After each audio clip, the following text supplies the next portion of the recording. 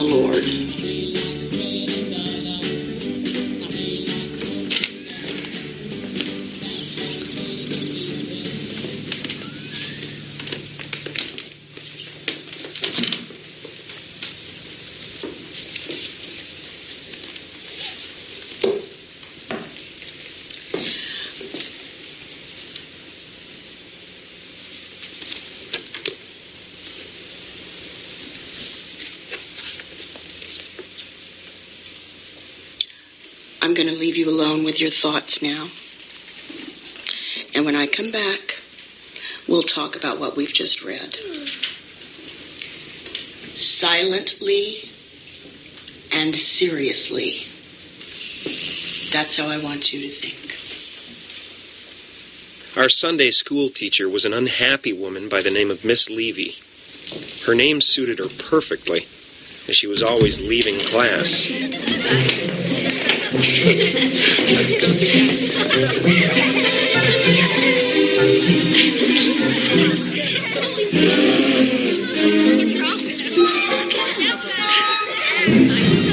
Simon Birch was so tiny that we loved to pick him up. Hey, put me down. In truth, we couldn't resist picking him up. We thought it was a miracle how little he weighed. Don't giggling.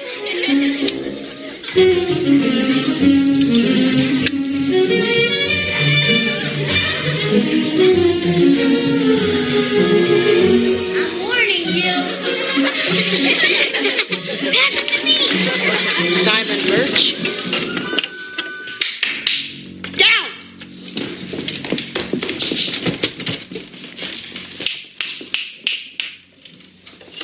I never understood Miss Levy's reaction. Did she think Simon climbed up there on his own? Or that leaving us alone with our thoughts had so empowered us that Simon was levitating up to heaven? But Simon was no rat. As vividly as any story in the Bible, Simon showed us what a martyr was. Oh, did any of y'all have a Sunday school teacher like that?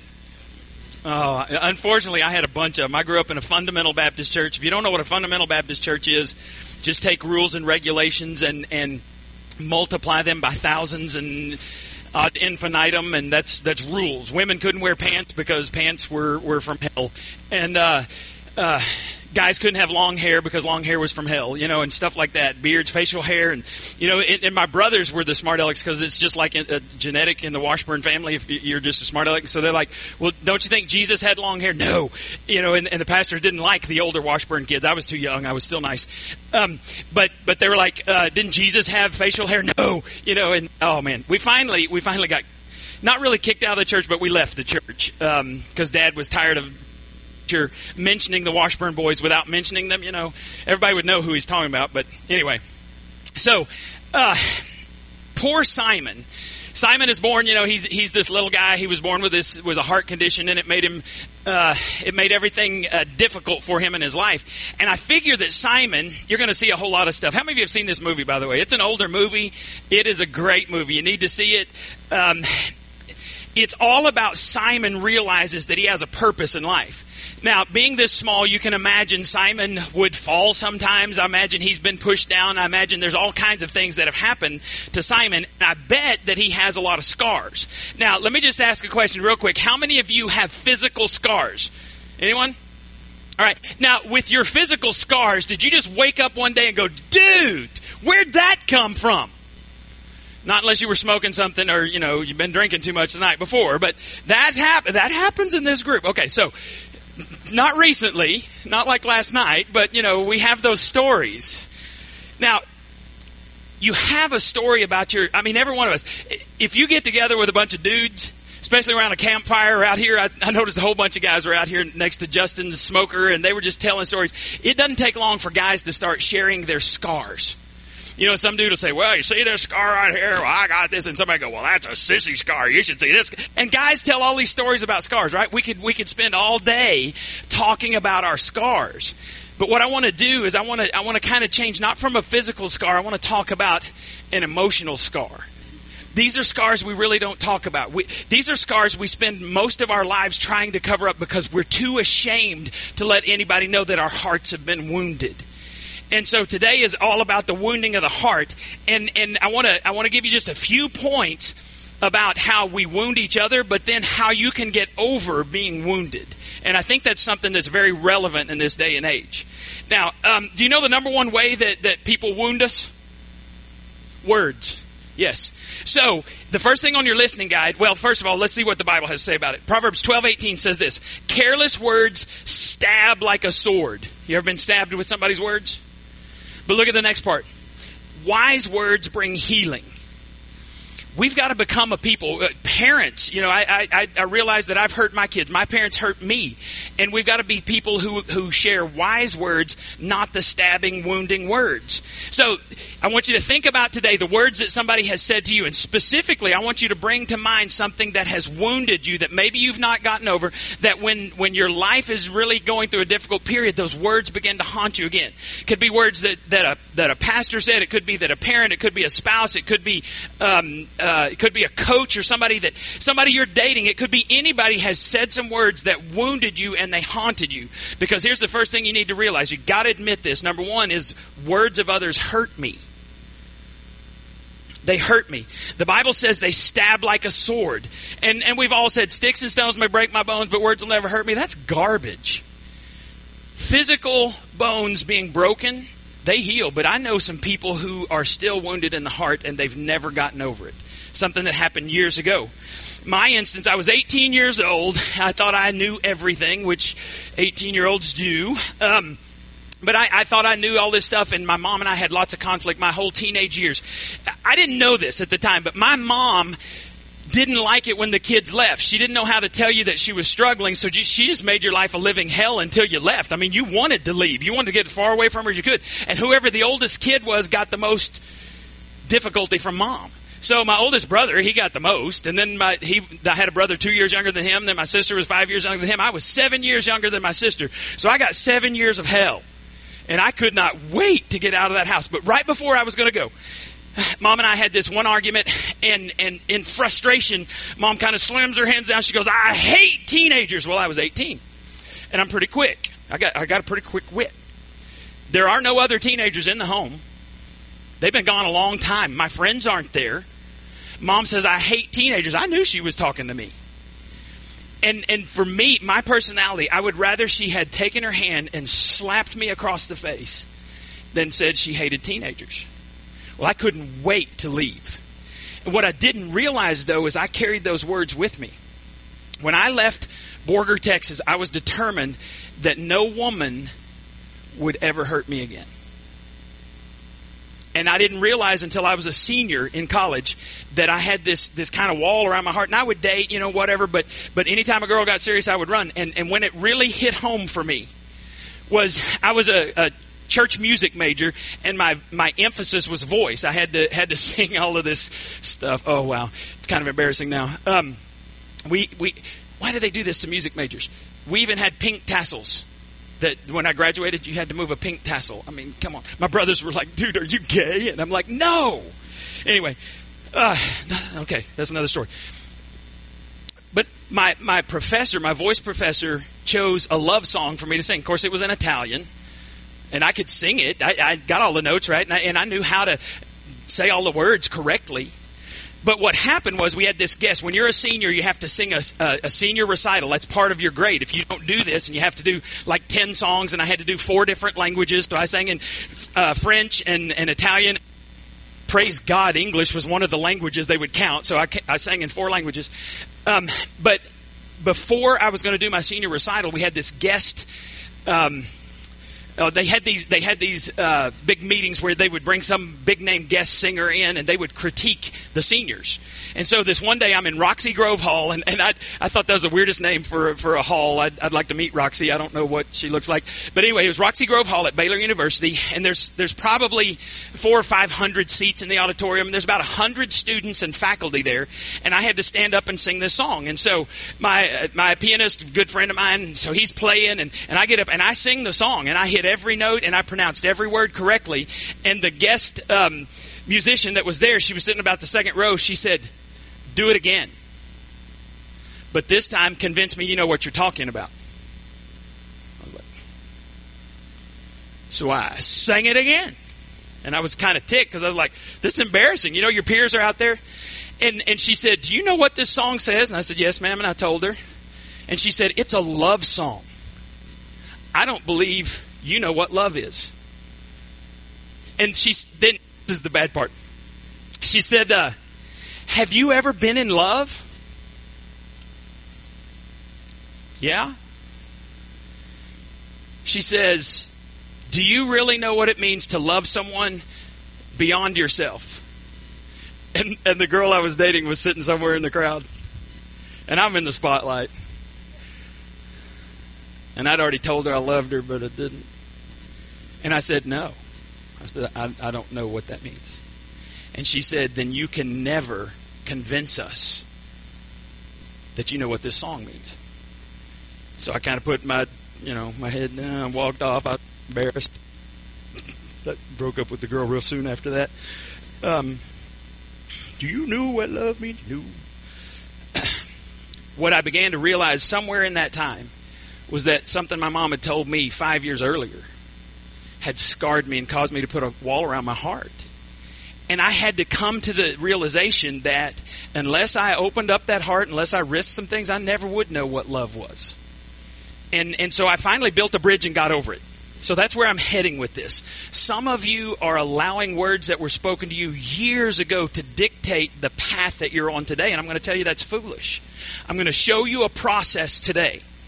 Now, here's where it's going to break down, because some of you are going to hear it and you go, "Oh, that's a great idea," and you're not going to do it. And next year, I could do this same message and you'd be exactly where you are right now, still tied to the past. Some of you, though, 1 or 2 of you are going to go, "I'm tired of doing life the way I've done it. I'm going to try something differently." And you will be changed next year, because God has a process. If you will work through that, it can heal you of your past hurts.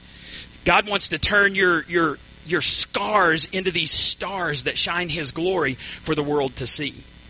Many of you today, though, you're dying a very painful, slow death.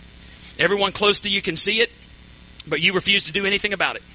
Because what you've done is you've held onto these wounds, and these wounds fester, and they begin to poison your heart, and then it poisons every relationship around you. Some of you, your life is like this big sucking sound. Your life sucks because when you walk into the room, when you get into a relationship, you suck the life out of that relationship because somebody hurt you 30 years ago, and you're determined everybody in your future is going to hurt you again. And it becomes a self-fulfilling prophecy, because as you are toxic, the people around you begin to treat you like you think you deserve. And you say, "See, all people are the same." Really, you're the same. And you need to make some changes so that you can become different. Now, in this next scene, Simon, this is what I want you to get from Simon. Simon is not a good-looking guy. He knows that. And you're going to see this in some of the clips that I use. But Simon realizes that God made him for a purpose. And, man, that's what keeps him going. In this scene, he's totally comfortable with his best friend. And in the movie, they explain why they're such good friends. But I want you to notice how uncomfortable he gets when the opposite sex shows up. Watch this.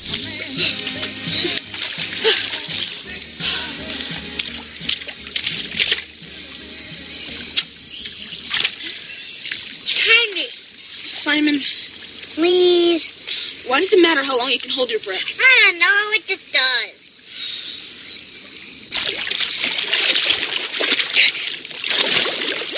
One Mississippi, 2 Mississippi, 3 Mississippi, 4 Mississippi.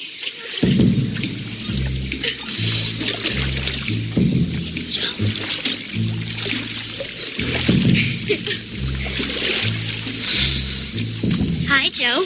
Hi, Ann. Hi, Marjorie. What are you guys up to? No good.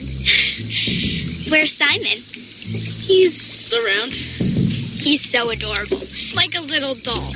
Run! 30 Mississippi. 30 Mississippi! 30 Mississippi! I counted 34 Mississippi! You know, why do you have me count if you're just going to count yourself? I want a verification. Hi, Simon. You give me fever when you kiss me, fever when you hold me. About 14 Mississippi. I think Marjorie likes you. She likes you. She said you were cute. She means cute like a baby turtle is cute. Girls don't kiss baby turtles. How do you know? I just know. If you were me, you'd know too.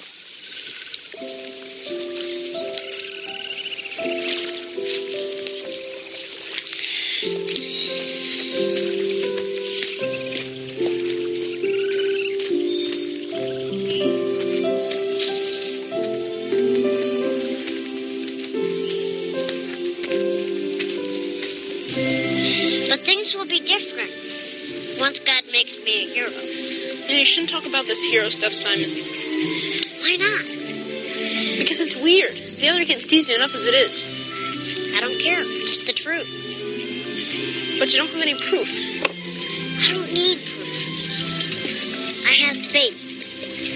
Your problem is that you have no faith. I got faith. I just want proof to back it up. I love Simon's attitude.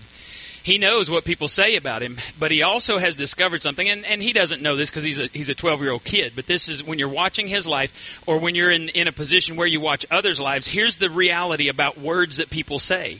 They can only hurt you if you believe them, right? Doesn't matter what someone says that you don't believe.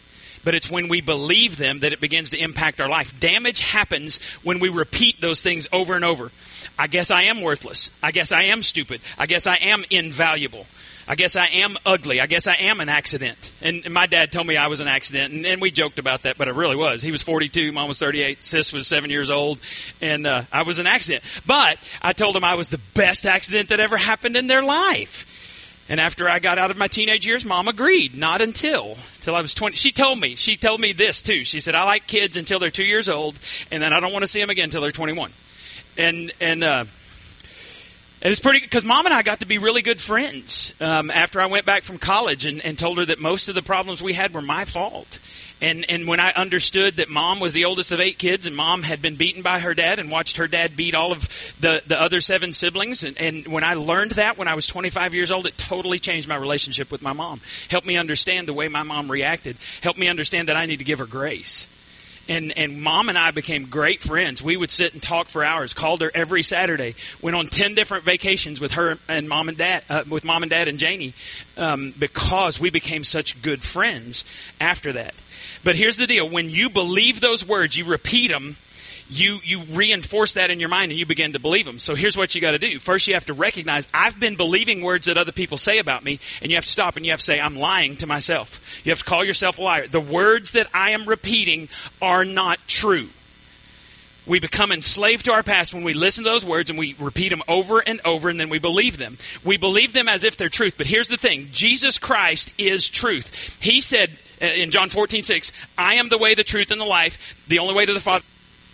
Jesus said, truth is not some concept that you discover. Truth is a person named Jesus. The way to freedom is through Jesus Christ. The life of freedom is in Jesus Christ. So I've said this before, and I'm going to say it again. You can't know the truth of your situation until you've heard from God.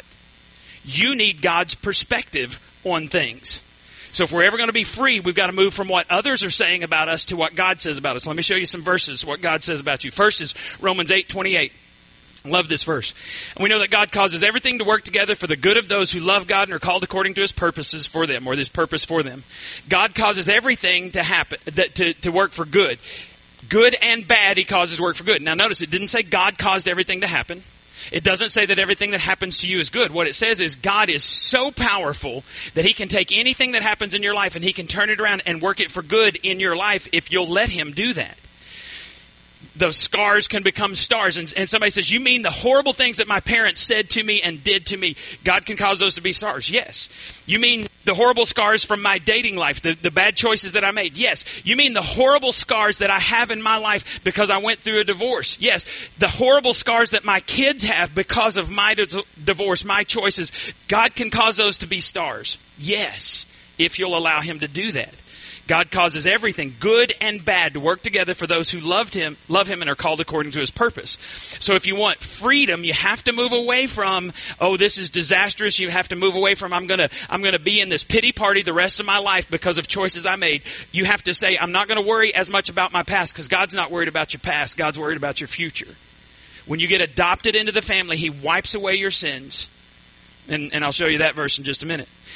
Now, we have to move from what others say to what God says. In this next scene, Simon gets into trouble. It's what's funny about this thing. Simon and his best friend Joe, they get in trouble all the time by themselves. But what's bad is, to me, what makes me angry is how these church people treat Simon. You're going to see that in this next scene. And the really bad thing is, church people hurt church people more than anybody else on the planet. I've heard it said that the church is the only army that shoots its wounded. It's true, but we shouldn't do that. Watch this scene. Yes, ma'am. Don't you feel that you owe Reverend Russell an apology? Simon? I'm thinking. Well, you can just sit there and think until you apologize to poor Reverend Russell. Class dismissed. Joe, dismissed. See you later, alligator. After what, crocodile? Reverend Russell. Go on outside, Joe. He didn't mean anything. Stop making excuses for him. Simon's going to be a member of our congregation. He has to start behaving like a normal person. He is a normal person. Simon Birch is not a normal person. Just go on outside, Joe.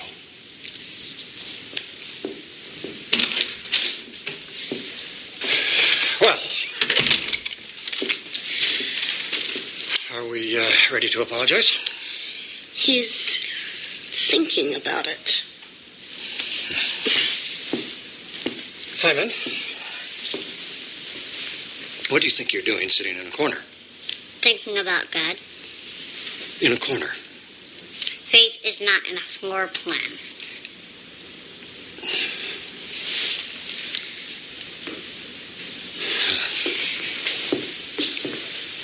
Keep him here.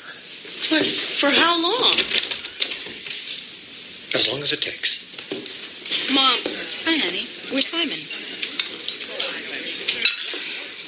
Didn't your mother ever teach you how to keep quiet during Mass?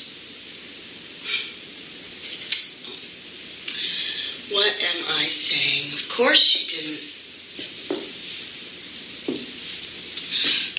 Your parents don't go to church, do they, Simon? See, that's because they don't belong here. And neither do you. Speaking out of turn, disrupting the class, telling the other children that God has a special plan for you. What kind of nonsense is that? And what kind of nonsense is this? Hello, Rebecca. Come on, Simon. No, wait. I was teaching him a lesson. And what lesson is that? Humiliation? Oh, man, this is so fun. This is all my fault. Hey, don't take all the credit. She's my mom. Telling the children that he's some kind of hero, that he's God's instrument. And who's to say he isn't? Who do you think would win in a fight? Good question. Miss Levy's meaner, but she's a smoker. Your mom could outlast her. We can't have him talking that way.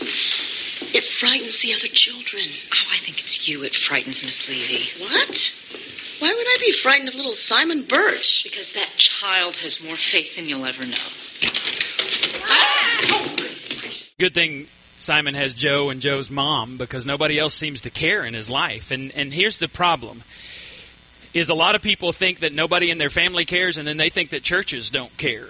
And we've got to overcome that with kindness and grace and mercy. And so what I want to tell you right now is I want to give you a quick list of things that you need to do if you have hurts that you've not gotten over.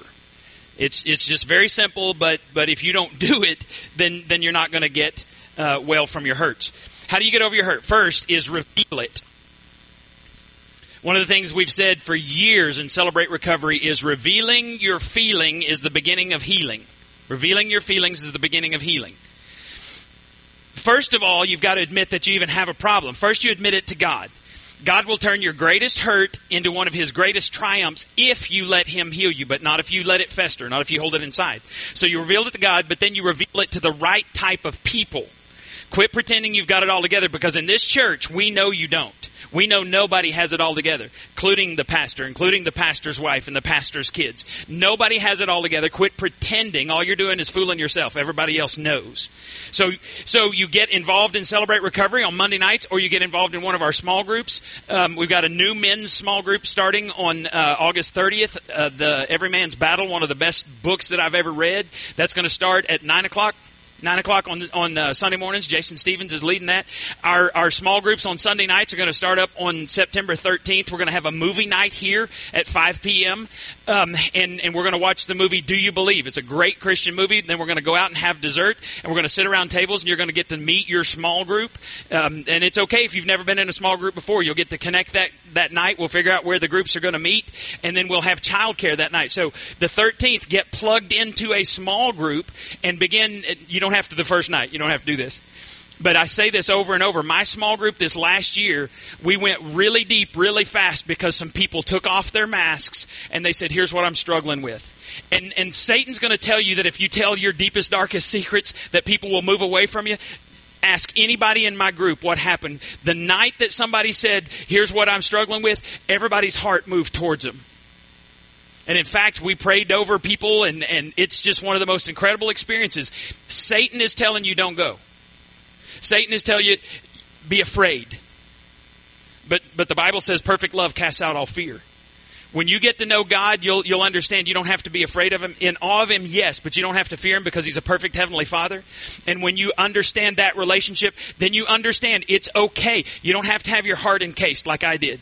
Because when you have your heart encased, you never experience relationships that God wants you to have. You'll never get there. And so we had people in my group last year that shared things that I could never share with you. They could if they wanted to, but stuff that happens in small group stays in small group.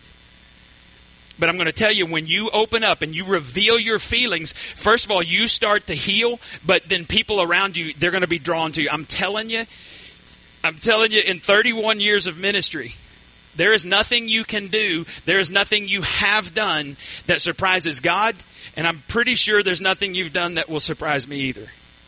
Because my group's messed up. Right? Okay, so first thing you got to do is reveal it. Second thing, record it. Now, this is where some of you are going to quit doing this. If you get the courage to reveal it, you're not going to do the next 4 steps, which means you're not going to get healed. Second thing is record it. You write down the lies that you've believed. Something powerful happens when our thoughts move from our brain down through our arm to our fingertips. We get our thoughts organized. We write some things down. I want you to physically write down. You need a notebook that you're going to write down. And you may burn this notebook so that nobody will ever see it. I don't care. But you got to write it down. You have to write it down. And then you say, it's a lie. This is a lie. This is a lie from hell. This is a lie. This is a lie. That's the third thing, is you reject it. You acknowledge those words that people have said to you and about you that you've repeated to yourself, that they are lies. If their words, if other people's words haunt you, you need new words in your life. And you get them from Jesus Christ. Number 4, you repeat it. Now, here's what you do. You repeat what? You repeat what Jesus says about you. You repeat what God says about you as truth. So what does God say about us? Here's the first thing. God says, I'm acceptable. Those who are Christians have accepted Christ. We talk about that all the time. You've got to accept Christ. You've got to accept Christ. But did you realize that God accepts you? Look at 2 Corinthians 5:21. Christ never sinned, but God treated him as a sinner so that Christ could make us what? Acceptable to God. He imputes. That means he takes your guilt, my guilt. He transfers it onto Jesus. Jesus was perfect. His blood covers that. The Bible says without the shedding of blood, there is no forgiveness of sins. So when I accept what Jesus did, God puts my sin on Jesus so that God can accept me into the family of God. He imputes it, takes everything, my guilt, my sin, puts it on the innocent one so that I can be acceptable in God's sight. So when God looks at me, he doesn't see Doug and all of the problems, all of my failures in my past. He sees me clothed in the righteousness of Jesus Christ. That's what it means to be adopted into the family. And that's why you don't have to worry about your past, because it's been paid for if you have accepted Christ and he has accepted you. So many people are walking around questioning their value. God says you're so valuable that he'll pay your price of your sins. Well, Simon, what I love about Simon is he knew he was acceptable to God, and that allowed him to endure all this hurt. Watch how he tells a friend, an adult friend, about his destiny. Ben, did Miss Wentworth ever talk about me? All the time, Simon. Everybody talks about you. That's how we keep from getting bored. Did she tell you about my destiny? Simon. What do you mean? I'm going to be a hero. You are? Pretty vague job description, isn't it? How are you going to do that? I don't know. I keep waiting for God to show me a sign. Like the burning bush in the 10 Commandments. But I guess he doesn't go in for that kind of thing anymore. Well, you got to be a little patient. I have been patient. But I'm running out of time. Simon, you're 12 years old. You got all the time in the world. I don't think so, Ben.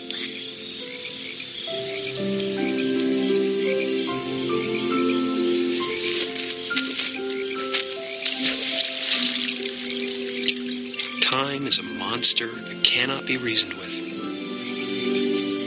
It responds like a snail to our impatience. Then it races like a gazelle when you can't catch your breath. Simon and I were in such a hurry to get to the answers at the end of the road that we never took time to read the signs along the way. How could we have known that everything was working together for a reason? Time is a monster that doesn't stop.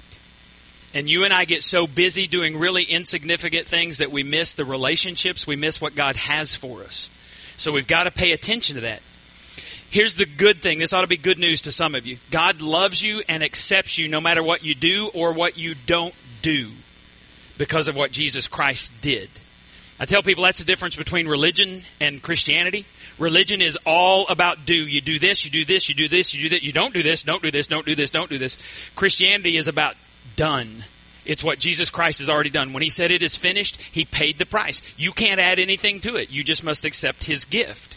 If you know Christ personally, you're accepted, so am I. So you write that over life. If somebody's ever told you that you're not acceptable, you write this truth over it. Second thing that God says about you is you're valuable. The value of something is determined by what someone is willing to pay for it. Anytime you see a cross, it should remind you of your value to God, because he bankrupted all of heaven to pay for your sins and for mine. And then look what Jesus said in Luke 12:24. Look at the ravens. They don't plant or harvest or store food in barns, for God feeds them. And you are far more what? Valuable to him than any birds. So if somebody's ever told you you have no value, they ever tell you you're worthless, you say that's a lie and you write this over it. I'm valuable to God. Third thing that God says is I'm lovable. I'm lovable. Romans 5:8 says this, but God showed how much he loved us by having Christ die for us, even though we were sinful. God tells me the truth. God looks at our sin. He says, yep, that's sin. But he doesn't hold our sin against us. He loves me anyway, and he covers that up through the blood of Jesus. Next thing God says about you is, I am forgivable. I love this verse from Isaiah chapter 43, verse 25.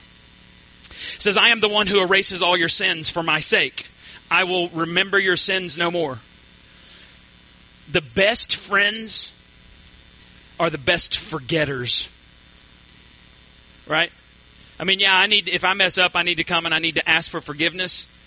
But the best friends I have don't hold my sins against me. the best father you can possibly have is in heaven, and he says, I choose not to remember your sins because they've been covered by the blood of Jesus Christ. So, I'm forgivable. Now, in this last scene, I got to explain this because Simon's in some weird clothing. He's actually in swaddling clothing. It's the Sunday school teacher's best effort at swaddling clothing because he's going to be baby Jesus in the Christmas musical because he's the only one that fits in the manger. And so Simon is always questioning people, and she has turtle doves in there. I don't know where the turtle doves came. So he asks her because these kids are dressed up with turtle shells, but they have wings. It's the dumbest thing you've ever seen. And Simon's like, people are going to be confused, and he gets in trouble with the Sunday school teacher. So she makes him go see the pastor once again. It's like it's the principal's office, you know. So here he goes. Watch what happens. So how's the rehearsal going? Help. Please. I'm going to strangle him. I swear to God, I'm going to strangle that little granite mouse. If it's the last thing I do with bare hands, I'm going to strangle him. I'm just a little fragile right now. Simon.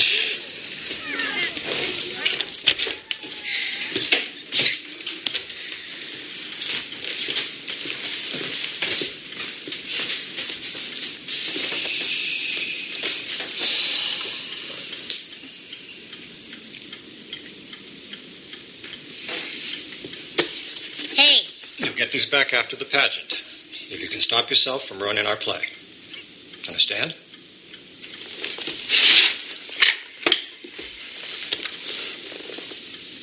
Any questions?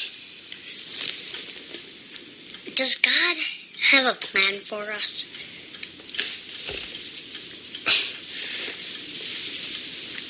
I like to think he does. Me too. I think God made me the way I am for a reason. Well, I'm glad that your faith helps you deal with your condition. That's not what I mean. I think I'm God's instrument, that he's going to use me to carry out his plan. Well, it's wonderful to have faith, Simon, but let's not overdo it.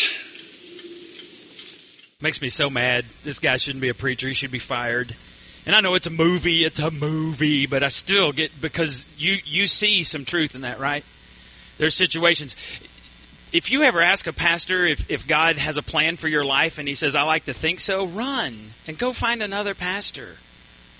Because Scripture's very clear. And if we believe all of Scripture, God doesn't make mistakes, and he has a purpose for every child that's born. Every child can carry out God's plan. And that brings me to the last thing. What does God say about you? You are capable. Even Simon Birch is capable. And this verse is not just a throwaway verse. You've heard it, you've seen it. I've got it on plaques in my office. This verse really means something. I can do all things through Christ because he gives me strength. You need God's perspective, and you need people around you who have God's perspective if you're ever going to be healed from your past. That's how we overcome our past. Years ago, I read a little story, and here's the synopsis. A man was going to the circus. He was walking through the tents before the circus started, and he saw this elephant tethered to this stake, this big, wooden stake in the ground, and he was tethered with this little bitty chain. He said it was kind of like a bicycle chain, only, I'm imagining something even thinner than that. And he was amazed that this massive elephant was held to this stake by a little chain. And so he found the trainer, and he said, hey, I got a question. How come this huge animal can be held with such a small chain? And the trainer said, well, I've had this elephant since he was a baby. When he was little, he didn't have the strength to break the chain. Now, if he wanted to, he could rip it like a thread. But it's the memory that keeps him chained to the stake. My fear is we got a lot of elephants here. You're chained to the past by a memory, and you're just walking around that memory over and over and over again, and you're wondering, why am I repeating this? It's because you're going in circles. You've never transferred what others have said to you to Christ on the cross, and you've never started to own what God says about you. If you do that, Jesus said, if you hold to my teaching, the truth will make you what? Free. So God says you're acceptable, you're lovable, you're valuable, you're forgivable, and you're capable. Would you take out your registrations real quick? Registration cards? And what I want you to do on the back, I want you to think about a lie that someone told you that Satan keeps bringing up. Right? I don't know what your lie is. Mine was that my mom hated teenagers, so I took that to mean she hated me. And we joked about this in the later years of her life. I'd say, Mom, I remember. She goes, I didn't say that. I said, oh, I was there, sweetie. I was there. And she goes, well, I didn't mean it like that. I said, oh, yes, you did. And I said, I understand, because I was a punk. I would have hated me too. But Mom and I became good friends because we got over that. So I want you to write down that lie. And now here's what I want you to do. This is the application part, because it doesn't do you any good to just hear information over and over on a Sunday. You've got to apply it. Here's the application part. What truth, what does God say about you that directly contradicts the lie you just wrote down? Write the truth right next to it. And I want to challenge you this week to repeat God's truth over and over and over again. Can you do that?